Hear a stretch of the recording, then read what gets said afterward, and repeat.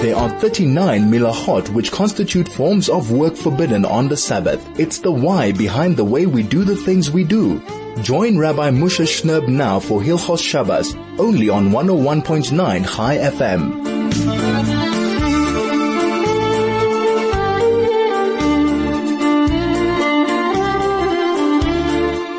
101.9 Chai FM. This is Soul to Soul on a Friday afternoon here in Johannesburg. Beautiful, slightly wintry, but a beautiful, beautiful sunny day here in Johannesburg. Thank you so much for taking the time and joining us and being part of our radio family. Baruch Hashem, Shechianu v'Kimanu. We have moved from stage 5 to stage 4 of lockdown.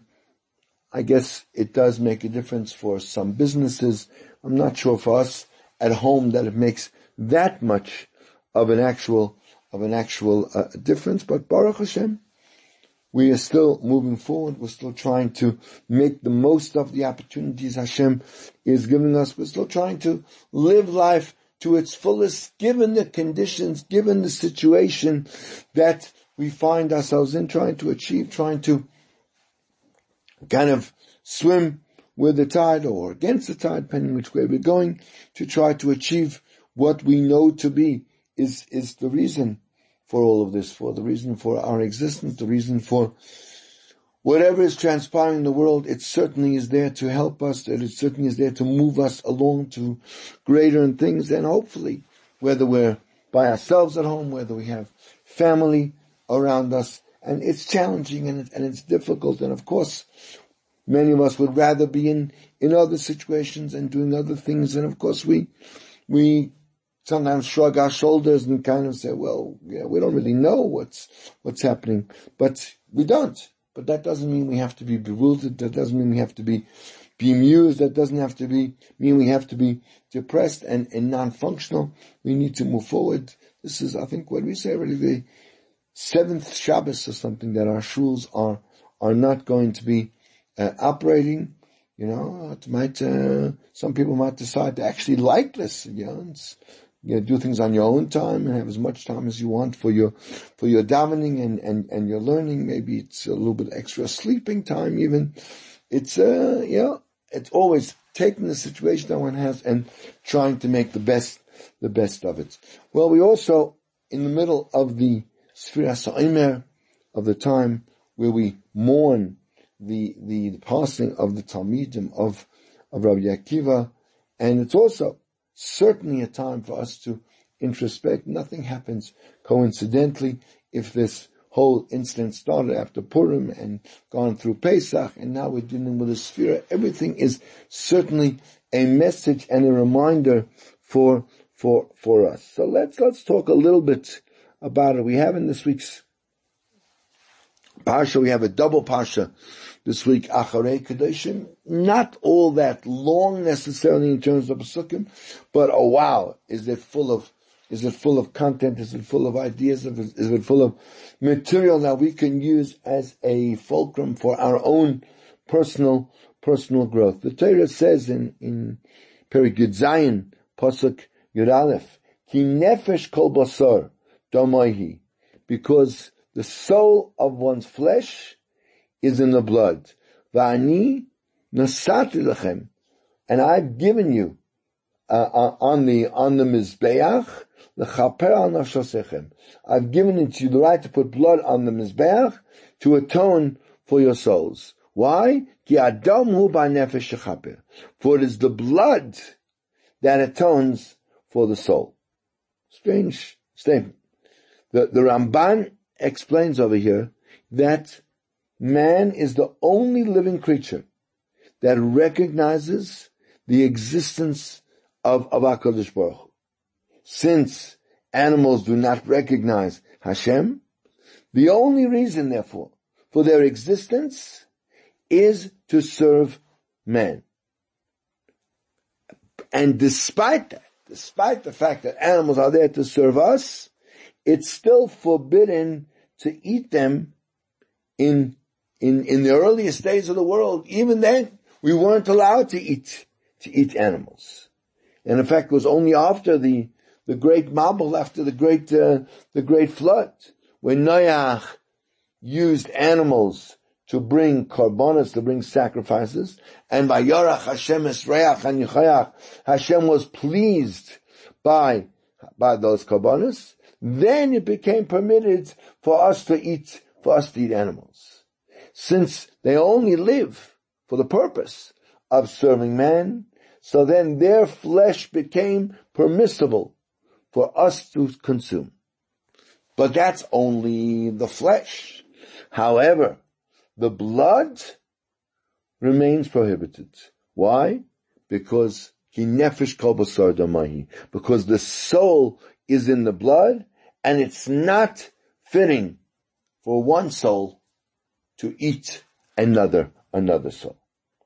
The Ramban goes on and explains that because an animal has a soul, whatever level so it has the sense to run away and flee from any kind of danger, and even an animal is rooted in seeking its own pleasure.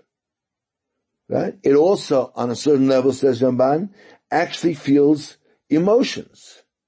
We see dogs feel love for their owners.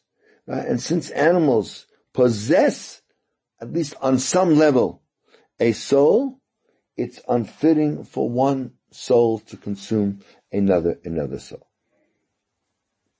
The Ramban continues to explain that this is also the reason for the mitzvah of Kisui Hadam, which is also a mitzvah that we have to, whenever we shecht a wild animal or a fowl, we have to cover the blood. Why? Again, because the blood is the soul, and we have to be careful with its honor. And the same is stated. The Archaim HaKadosh says this is the reason that we have to cover the blood. The blood is the nefesh, it's the soul, and it's fitting that we treat it with respect. Just as Hashem commanded us to bury the dead.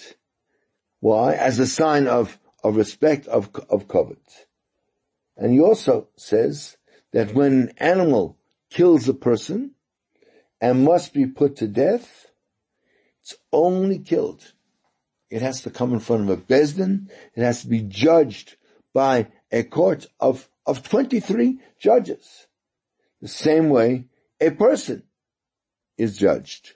Why? Because in this regard, an animal is equal to a person.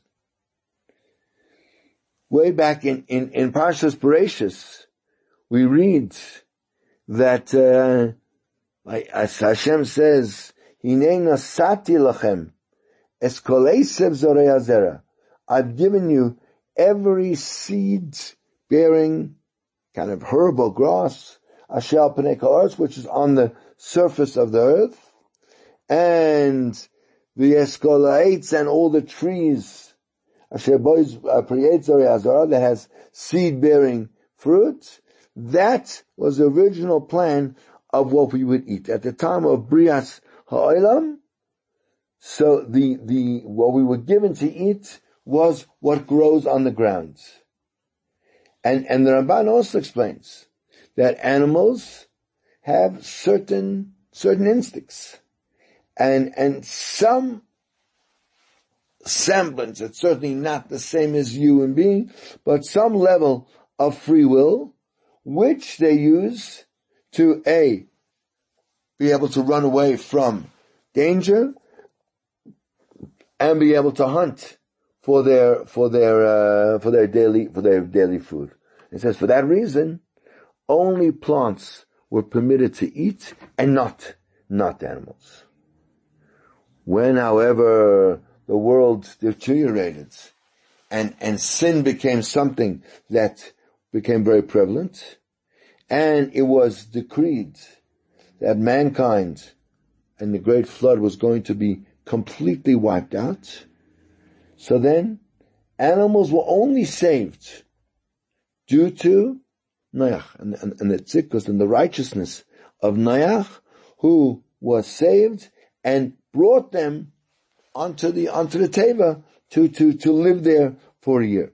Therefore, because of his mesirus nefesh in looking after and basically carrying the entire animal kingdom from the pre-flood world to the post-flood worlds, therefore, he was given the permission to shecht and eat them, as their entire existence was because of him.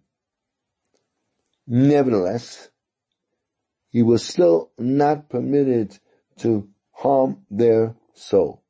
Therefore, it then and remains forbidden to eat either Eivim and Chai, a limb from a live animal, or the blood of an animal. Why? Again, that soul is in the blood. Animals were only permitted to be eaten after undergoing a whole ritual, a whole proper process of shlita and etc.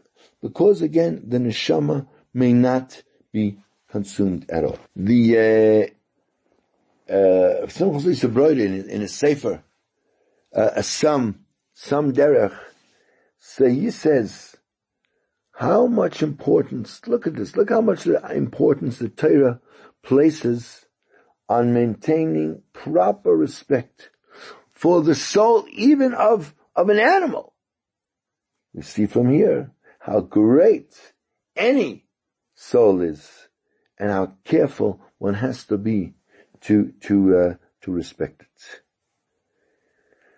You know, the pasuk says, the pasuk in Devarim, that says, Loi seichalenu, don't eat the blood, l'man yitav lecha, so that it should be good for you, u'lezarcha acharecha, and for your children after you, kisaseh ha'tayv ha'yosha, when you do that which is good, that which is proper, in the eyes of Hashem.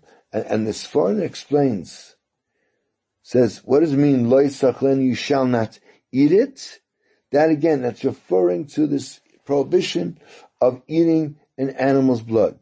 And then, the pasuk carries on and says, right, Shema v'shamata, keep and hearken to all of the words, Asher nachim mitzaveka, that which I'm commanding to. Why again? So that it can benefit you and your children after you forever. Why? When you do what is good and proper in the eyes of Hashem. So again, why is the Isser, the prohibition of eating blood, so why is that placed right next to the commandment to do Toiva Yosher, that which is good and that which is proper? So he answers that the Ramban himself says on the pasuk, you should do what's good. So he explains that this is not only like an exhortation to do what is right, rather it includes and encompasses the entire Torah. Since the Torah cannot delineate every single human interaction, every single situation that a person will find himself in, and tell us exactly what to do in every single individual situation, so it encapsulates it simply by saying that whatever situation you are, whatever circumstance you find yourself in, whatever challenges you're facing, do what is proper and what is good. And Rabbi carries on and says that we can explain that this prohibition of eating dam, so it's not only one thing, one single mitzvah, don't eat blood. On the contrary, it's a global thing. He explains it. It is, in fact, a commandment. It's a reminder to each and every one of us to remember the value of the neshama created by HaKadosh Baruch Hu, and to always honor and respect it properly. Therefore, that's why it's placed right next to this commandment to always do what is proper and what is good. Anytime you're dealing with other people, take the moral high ground. Always do the right thing. Always do that which is correct and proper to be doing. Now, perhaps now we can have a little bit of insight. We can see just how terrible the sin of not giving honor and respect to any other soul. We can see that, in fact, from the death of these students of Rabbi Akiva. And listen to the sensitivity here. So the Gemara in Yevamos Samach Beis tells us that Rabbi Akiva had 12,000 pairs of students, and they all died during one period of time because sheleinogu kavod zeh b'zeh. They did not treat each other with respect. The Gemara says that they all died a very, very painful death from askara. Askara is a disease of the lungs that causes a suffocation. Now, the Gemara in Bracha says that there are 930 different forms of death, and askara is the most painful form. Right? While neshika, literally the kiss of death, is the least painful form of death there is. Gemara says, askara is like a thorn caught in a woolen fleece, and pulling it out involves tremendous pain, right? It tears the wool apart. Some say that it's like thick ropes at the entrance to the esophagus, which are excruciating to try to insert and remove. While neshika is like drawing a hair from milk. And says, the question is asked. So the Gemara refers to the students as 12,000 pairs. Again, rather than as 24,000 individuals, which indicates that they worked together and appreciate each other's contributions. They were pairs of people. They weren't individuals. There were 12,000 chavrusas. So if so, why did they deserve such a terrible, terrible death? And furthermore, we can ask, so why they died specifically during this period between Pesach and Shavuos? So there's another pasuk in this week's Pasha that says that we know we're not allowed to marry two sisters while both are alive. In other words, meaning that if one's wife dies, he may marry her sister. Right? That's different than all other of the arayos, all the other forbidden relations, which remain forbidden even after the death of a spouse. All other relatives remain forbidden even after your spouse has died, except for this one individual of the sister. And the Sforno explains that the reason for this normal prohibition is to prevent two sisters from becoming to become rivals to each other. Therefore, it doesn't apply after. You can't marry two sisters when they're alive because by the very nature of things they're going to compete with each other. But after the one dies, you're allowed to. And the Ramban adds that sisters are meant to love each other. For this reason, one may not marry two sisters, as this will lead them to become rivals and hate each other. And that's opposite of the nature of the world. Siblings are meant to be loving to each other. So we see that even though the only reason for the prohibition is to avoid any kind of hatred between the sisters, so the punishment for doing it is the same as all other forbidden marriages. Punishment is karis, premature death, dying without children. This shows us how much emphasis the Torah wants to place on avoiding any kind of strife, any kind of discord, any kind of machlekes, should all be done away with.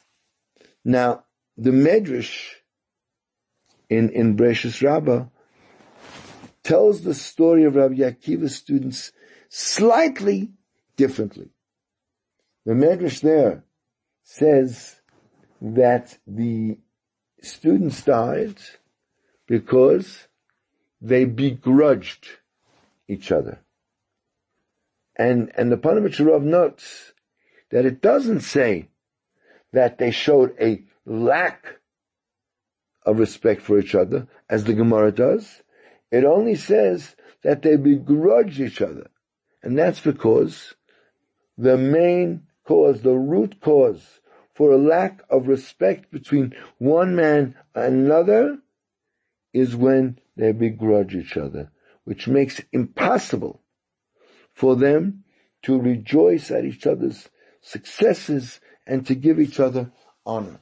When I'm jealous of someone else's success, when I feel bad, why does he have something and I don't have something? Why is I have a sharper mind? He chops things right away, and I have to work harder. He seems to do nothing, and his business is so successful. When we begrudge each other, when we can't fagin, when we can't share another person's simcha, another person's success, that leads to hatred. And that's the cause for loinagu covered zebazeh. They didn't treat each other with sufficient respect. And these days, these 48 days between Pesach and Shavuos, they're really a time when one needs to think about it. And we have the opportunity so much to do it. And internalize the Memches Devarim, the 48 ways with which one is able to acquire Torah. And we know two of them are Sameach B'chelkoi, being happy with what one has, and loving other people. These two are connected to each other. Why? Because one who's really happy, one is really satisfied with what he has, knows that everything he has was sent to him from the Rabbi Shalom, and he cannot take anything from anyone else, nor can anyone else take anything from him. Hashem gave it to him. It's mine to use. It's my tools that I need to serve HaKadosh Baruch Hu, not you. Therefore, he would never begrudge anyone else and would have no problem loving others, because you have what you need, I have what I need. Why should I be jealous of you? You've been given the things that you need. That a plumber is not jealous of a surgeon's scalpel. It's not his kelim. He doesn't need it for his service of HaKadosh Baruch Hu. And since the students of Rabbi Akiva were so close that they were considered pairs, so they weren't considered 24,000 individuals, they were considered 12,000 pairs. So it was a tremendous time. There was a complaint against him that even a teeny amount of a machlekes, of discord existed between them. And that's, the Ramban says, that the closer two people are to each other, so the taina against them for a small amount of lack of covered, for a small amount of lack of honoring the neshama, the greatness of that person is even is even a greater thing. And for this reason, the students died during the days between Pesach and Shavuos, when one is supposed to be mechazga, so he's supposed to be strengthening himself in these ways of acquiring the Torah, as we prepare ourselves for standing in front of Hasinai again and once again receiving the Torah.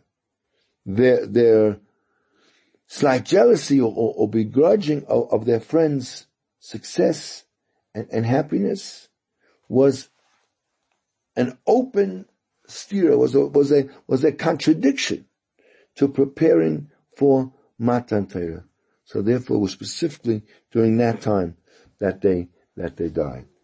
And the Chofetz Chaim talks about it. Chofetz Chaim says that we see even in the writing we learned this morning, in the writings of the Holy Zohar, that Lashon Hara arouses the Midas Hadin, the heavenly accuser, to incite against Klal Yisrael. And this leads to death, this leads to murders, this leads to plague, etc. And if one constantly commits the sin, Chas v'shalom, so then he certainly brings terrible incitement, terrible suffering against the whole world, and can cause countless people to lose their property or even die. Although Beis Din Shamat, although the human courts can't punish him for this, but in the Beis Din Shamat, in the heavenly court, they can and they will. Therefore, if one is shomer pivul l'shon, if one guards one's tongue from speaking evil things, he is literally protecting himself and the whole world around him. And the Chofetz Chaim says that this is the Aveira that led to Golus. The entire reason that we're still in Golus and Mashiach hasn't yet come is because of the Aveira of the Meraglim, whose Aveira was Lashon Hara, as the Gemara in Erechim says. He says that since the sin caused our Golus, the tikkun has to be that we have to fix up this sin before we can be redeemed. And today we're in this very, very difficult situation, and we certainly need to use this time to strengthen ourselves and improve our interpersonal relationships, and in this way merit Be'ez Hashem a quick and a complete Yeshua, as a salvation for us and for the whole world, and Be'ez Hashem bring quickly to the coming of Mashiach. We'll be back in a moment. This is 101.9 Chai FM, and the program is Soul to Soul on the greatest Jewish radio station in all of Africa. There are 39 milahot which constitute forms of work forbidden on the Sabbath. It's the why behind the way we do the things we do. Join Rabbi Moshe Shnerb now for Hilchos Shabbos, only on 101.9 Chai FM.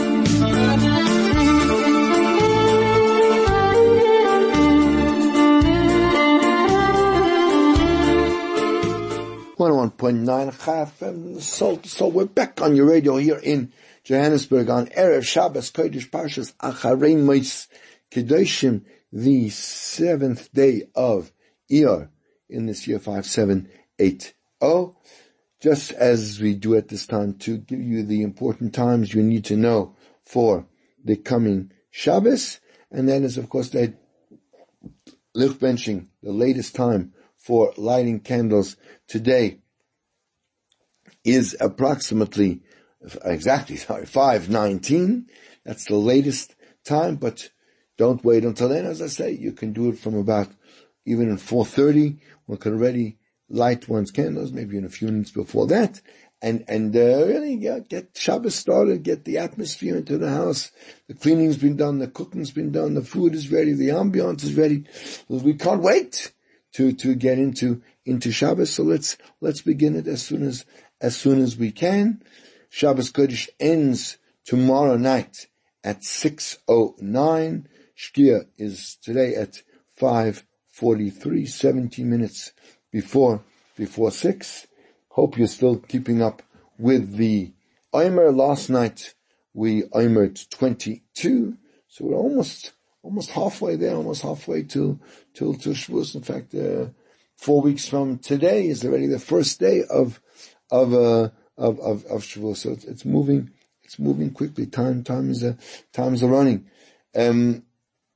The Haftarah for this Shabbos is the Haftarah of Parshas Kedoshim. Havloi Kivnei Kushim. Some of the Sidurim it indicates otherwise, but our minig is to say that Haftarah. I think it's the shortest Haftarah of the year. Pirkei Avos this week is the third Shabbos. It's already Perik Gimel of Pirkei Avos. And again, as always, use the Shabbos properly. Use it for something gainful, for something that's inspiring.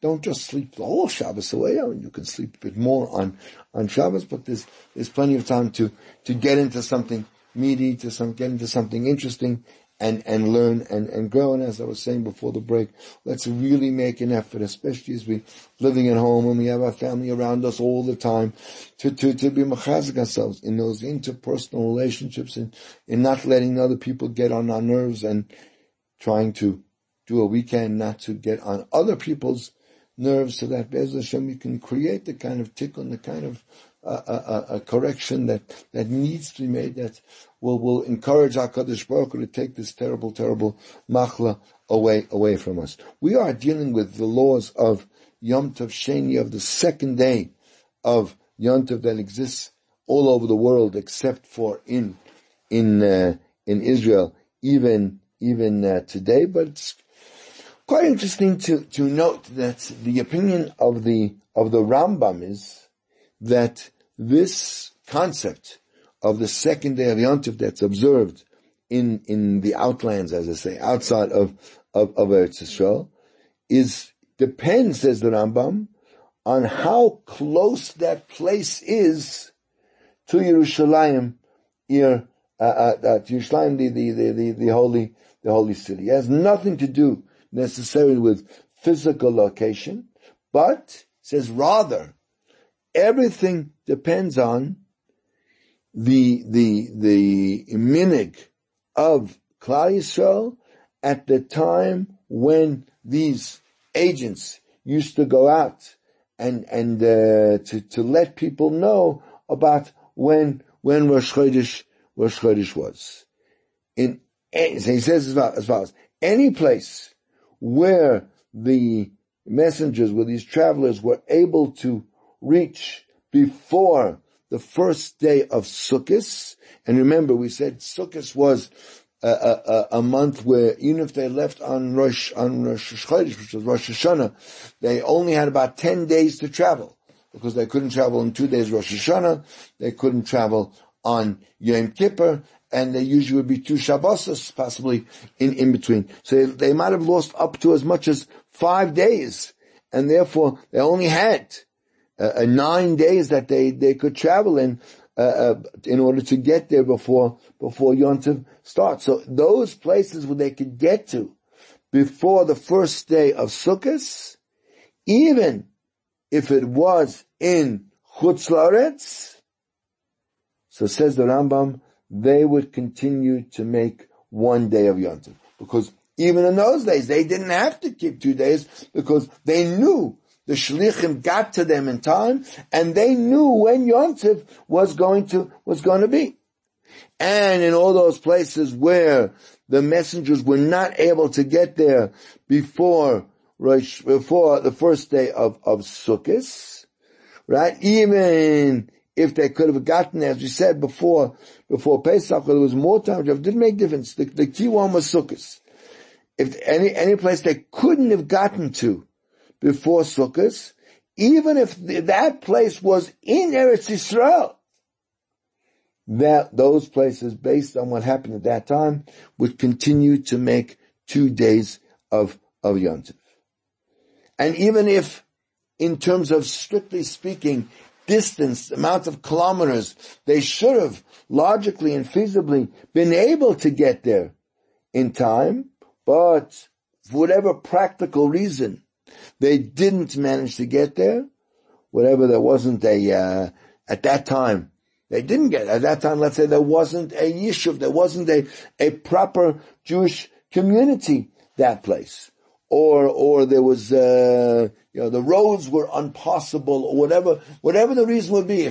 If it was a place that, on a very practical level, the agents couldn't get there by Eretz Sukkos, so, since, in a very practical sense, those settlements would have had to keep 2 days of Yontif, then they need to continue keeping 2 days of Yontif even now. That's in the Rambam in Hilchos Kiddush HaChodesh. So that's interesting. So it says, it was a very, very practical decision. You could theoretically even have places in Eretz Yisrael that might have to keep 2 days according to the Rambam because the Shlichim couldn't have gotten there. That was the opinion of the Rambam. The Ritva argues, and he says no. From the time that we cancelled sanctifying the Kiddush HaChodesh, making the new month through a Beis Din, once there's a fixed calendar, so it has nothing to do anymore with the agents who went out, but says in what is strictly speaking the borders of Eretz Yisrael, since that that's what the situation has this in Eretz Yisrael, that since in most of the places in Eretz Yisrael they were able to keep 1 day, Eretz Yisrael always keeps 1 day, and all places anywhere outside the borders of Eretz Yisrael keep 2 days, and that's the way it is, and therefore the Beis Din of Hillel was misaken that when they were Mekadosh HaChodesh, or when they made the leap years, and he fixed that for all generations, it was fixed in such a way that outside of Eretz Yisrael, they will always make 2 days of Yontif, and in Eretz Yisrael, they'll always make only one day of Yontif. And even though that later on, things have changed, there were people that wanted to enact such a minhag both ways. Some people in Eretz Yisrael wanted to keep 2 days based on the Rambam. The minhag remains, the accepted minhag remains practically is like the Ritva, and that seems to be that other Rishonim also agree the Ritva remains like that in Eretz Yisrael we keep just the 1 day, and in Chutz La'aretz we keep the 2 days, we keep the 2 days, and that's the way it's always been. Yes, and we'll talk more about practical things. People want to say today that if you're just in Eretz Yisrael, we'll come to that. But before that, we're going to take a short break and go to the shops. This is Soul to Soul on 101.9 Chai FM. The station is called Chai FM. The show is called Soul to Soul. And please, we still have one more segment left. Don't run away yet. There are 39 milachot which constitute forms of work forbidden on the Sabbath. It's the why behind the way we do the things we do. Join Rabbi Moshe Shnerb now for Hilchos Shabbos, only on 101.9 Chai FM.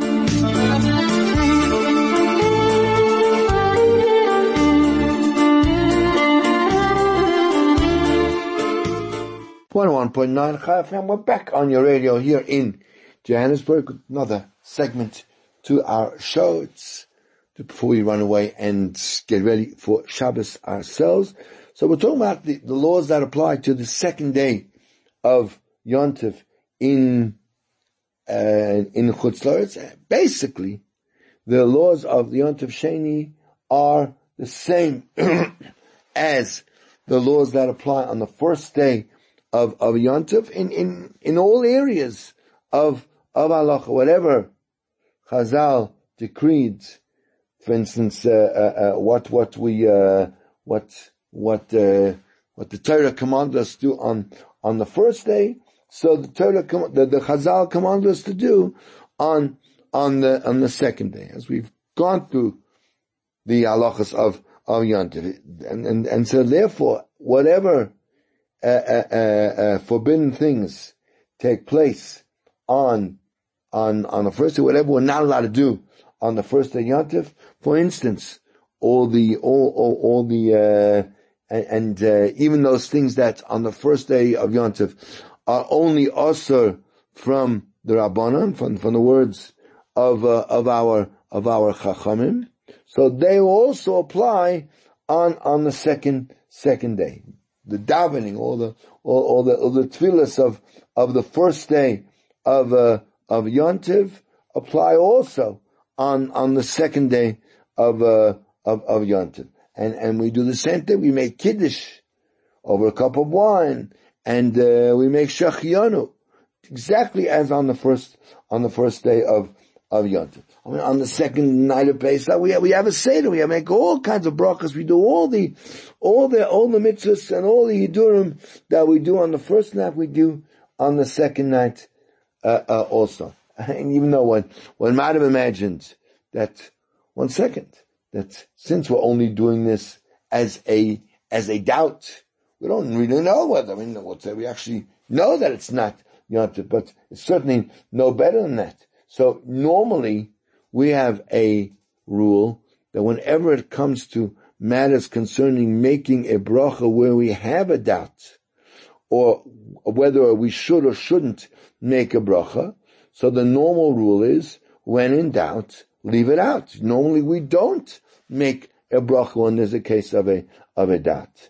Right? That, the language of the Chazal is, Safek brachas la'akel. Whenever you have a doubt about a bracha, whether you should or shouldn't say it, we're lenient and don't say it. Nevertheless, Chazal have told us, all the brachas that we make on Yom Tov Rishon, we're going to make on Yom Tov Sheni also. Why? Because if we don't make a bracha properly, like we should, in exactly the same way as we make the brachas on the first day of Yom Tov, people are going to downgrade, people are going to belittle, people are not going to treat with sufficient respect the second day of Yom Tov. We had that recently in the Daf Yomi, in Daf Chav Gimel or something of Shabbos, that idea. And one has to be very, very careful, as we said before, that one's not allowed to prepare anything for the meals of the second day, or to even set the table on the first day of Yom Tov for the second day of Yom Tov.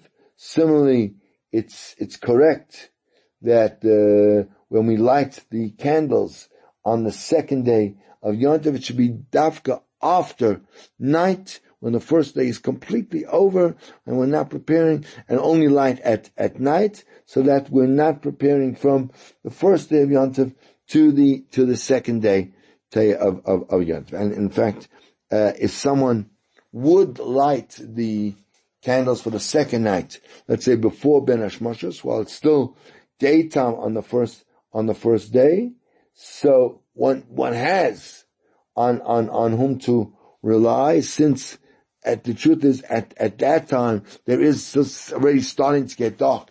You are still getting some benefit from the candles, and it's still